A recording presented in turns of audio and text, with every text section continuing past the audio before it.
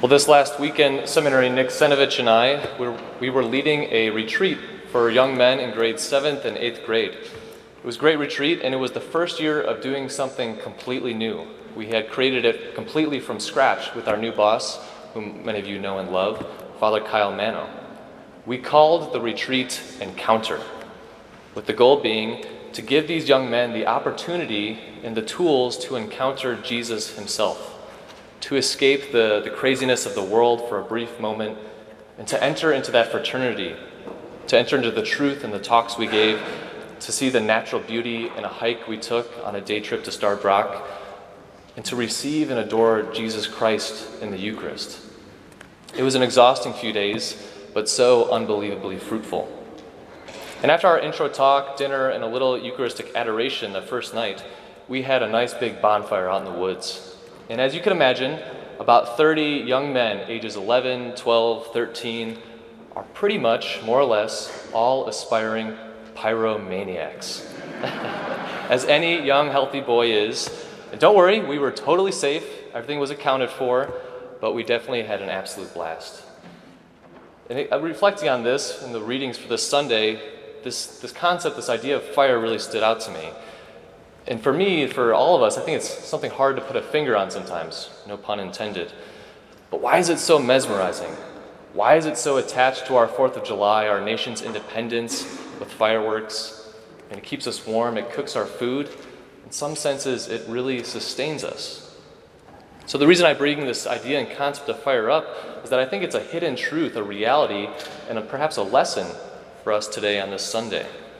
A truth that, like fire, can never be fully contained.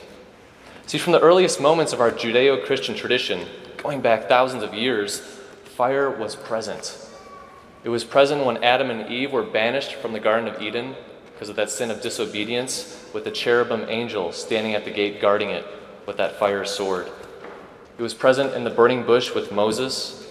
It was present in the pillar of fire leading the Israelites through the desert, to the fire of the Holy Spirit rushing upon the apostles at Pentecost. Saints themselves speak of this fire within, they call it, this living and burning reality deep within their souls, within their hearts. Father Thomas Dubay, he wrote a book called Fire Within, and he expounds on this saying, the Son, radiant image of the Father's glory, proclaimed that he had come to cast fire upon the earth, and that he longed for it to burn and to blaze. In our day, this divine fire has not extinguished. The consuming conflagration has not been contained. The radiant image of the Father's glory has come to light a fire in each and every one of us, a burning love, a consuming yearning. There's nothing lukewarm about it, always radical, always total. He, God, never reduces what he expects of us to fractions. Rather, the communion with him that we are to have is meant to be a blazing fire, a perpetual ecstasy. Those are some beautiful words. And that, in a nutshell, is our purpose, brothers and sisters, to have hearts ablaze and on fire for Christ.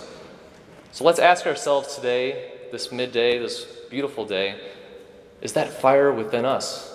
Is it within you? Is it within me? Has my heart been set ablaze for Jesus? Or perhaps, is it like a small pilot flame, just waiting to be ignited?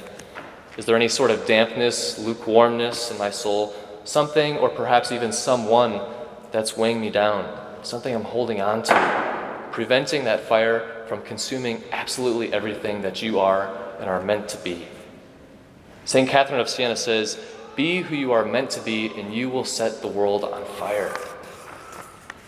If we're lacking in this fire, or perhaps we're seeking the next step in this journey of faith, our readings today are so clear where we could get this source. In the first one, the book of Deuteronomy, we're told that God is not this too mysterious figure that's remote from us, nor is he somewhere up there in the sky, or far across the sea. No, rather, he, God himself, is something, this is a direct quote, something or someone very near to you, already in your mouths and in your hearts. In your mouths and in your hearts. I mean, if the Jewish people, this is written thousands of years before Jesus Christ, before the sacrament of the Eucharist was instituted and given to our church, and they're writing that God himself is present within our mouths and within our hearts. What a prefigurement that is, if they had only knew that God would become incarnate in his Son Jesus, that he would roam this earth, become friends with his apostles, give us the church, give us the sacraments, suffer, die, and rise, also that we could have his life 2,000 years later. This is the fire within us, brothers and sisters, the Holy Eucharist, that which we are about to do on this altar. Do you believe that?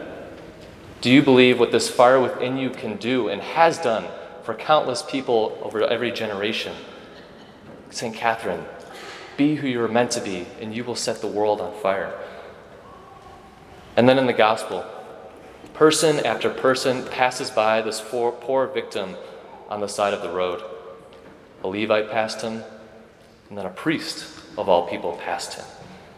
But this Samaritan, he was moved with compassion at the sight, and he approached him. I'm convinced this thing that moved the Samaritan was something within him, perhaps a fire, we could say. God's life was alive and at work in him.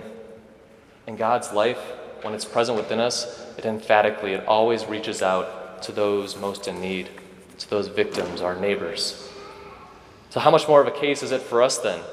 Us who possess the Eucharist, the Sacred Heart of Jesus, a heart poured out 2,000 years ago, and a heart which is again going to be poured out today on this altar in a few moments. So like those young men on the retreat last week, aren't we all ultimately the children of God? Aren't we all fascinated by this fire which speaks to our hearts and wishes to be with us every single day and moment of our lives? It's not something that's just for a few, this call to holiness, sainthood. It's for all of us. Are we ready to receive it? Are we in a state of grace? When's the last time we availed ourselves to the sacrament of confession? Will we let God love us in the most perfect way he wants to?